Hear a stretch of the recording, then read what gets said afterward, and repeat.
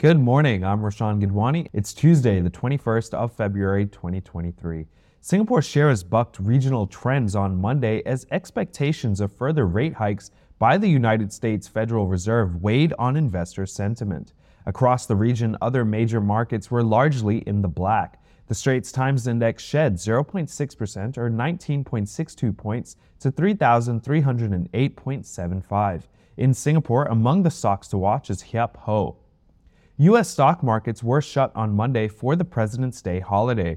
European shares inched higher on Monday with sustained gains in miners on bets of a demand recovery in China, offsetting a fall in industrials and shares of Telecom Italia. The Pan-European Stock 600 index closed 0.1% higher ahead of a slew of economic data due later this week. An attempt for the collective sale of Orchard Towers has failed to obtain the requisite 80% consent from unit owners, according to Mainboard-listed property developer Hiep Ho. Hiep Ho, whose subsidiary Golden Bay Realty owns 59 strata lots comprising 21 shops and 38 offices at Orchard Towers, said in a bourse filing on Monday it had been informed that the proposed deal had fallen through.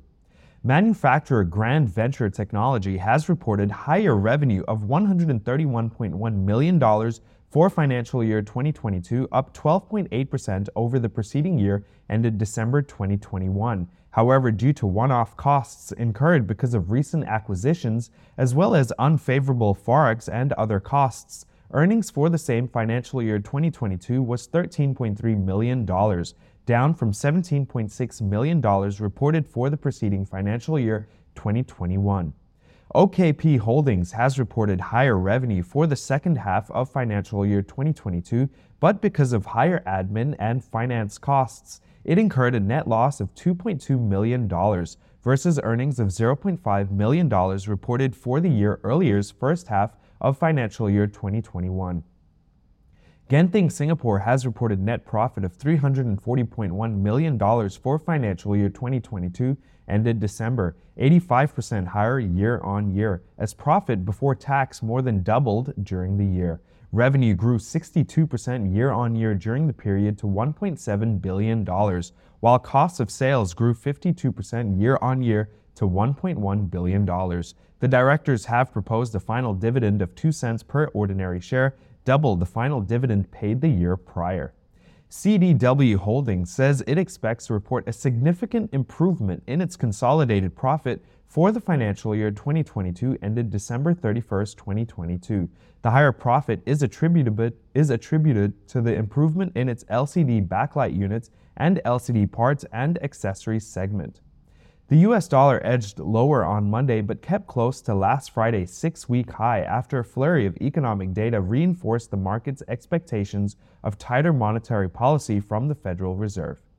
Galois Capital, a crypto investment firm known for betting against the Luna token before its implosion last year, is closing its flagship fund after it was hit by the collapse of cryptocurrency exchange FTX. The fund had lost almost half its assets in the FTX disaster and then sold the claim for cents on the US dollar.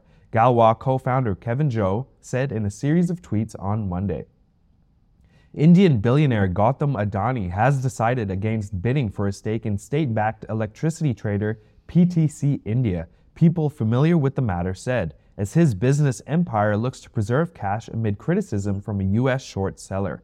Adani was among the possible bidders reviewing preliminary information on the Mumbai-listed company, Bloomberg News reported in January. U.S. President Joe Biden said during an unannounced visit to the Ukrainian capital on Monday that Washington would provide Kyiv with a new military aid package worth $500 million.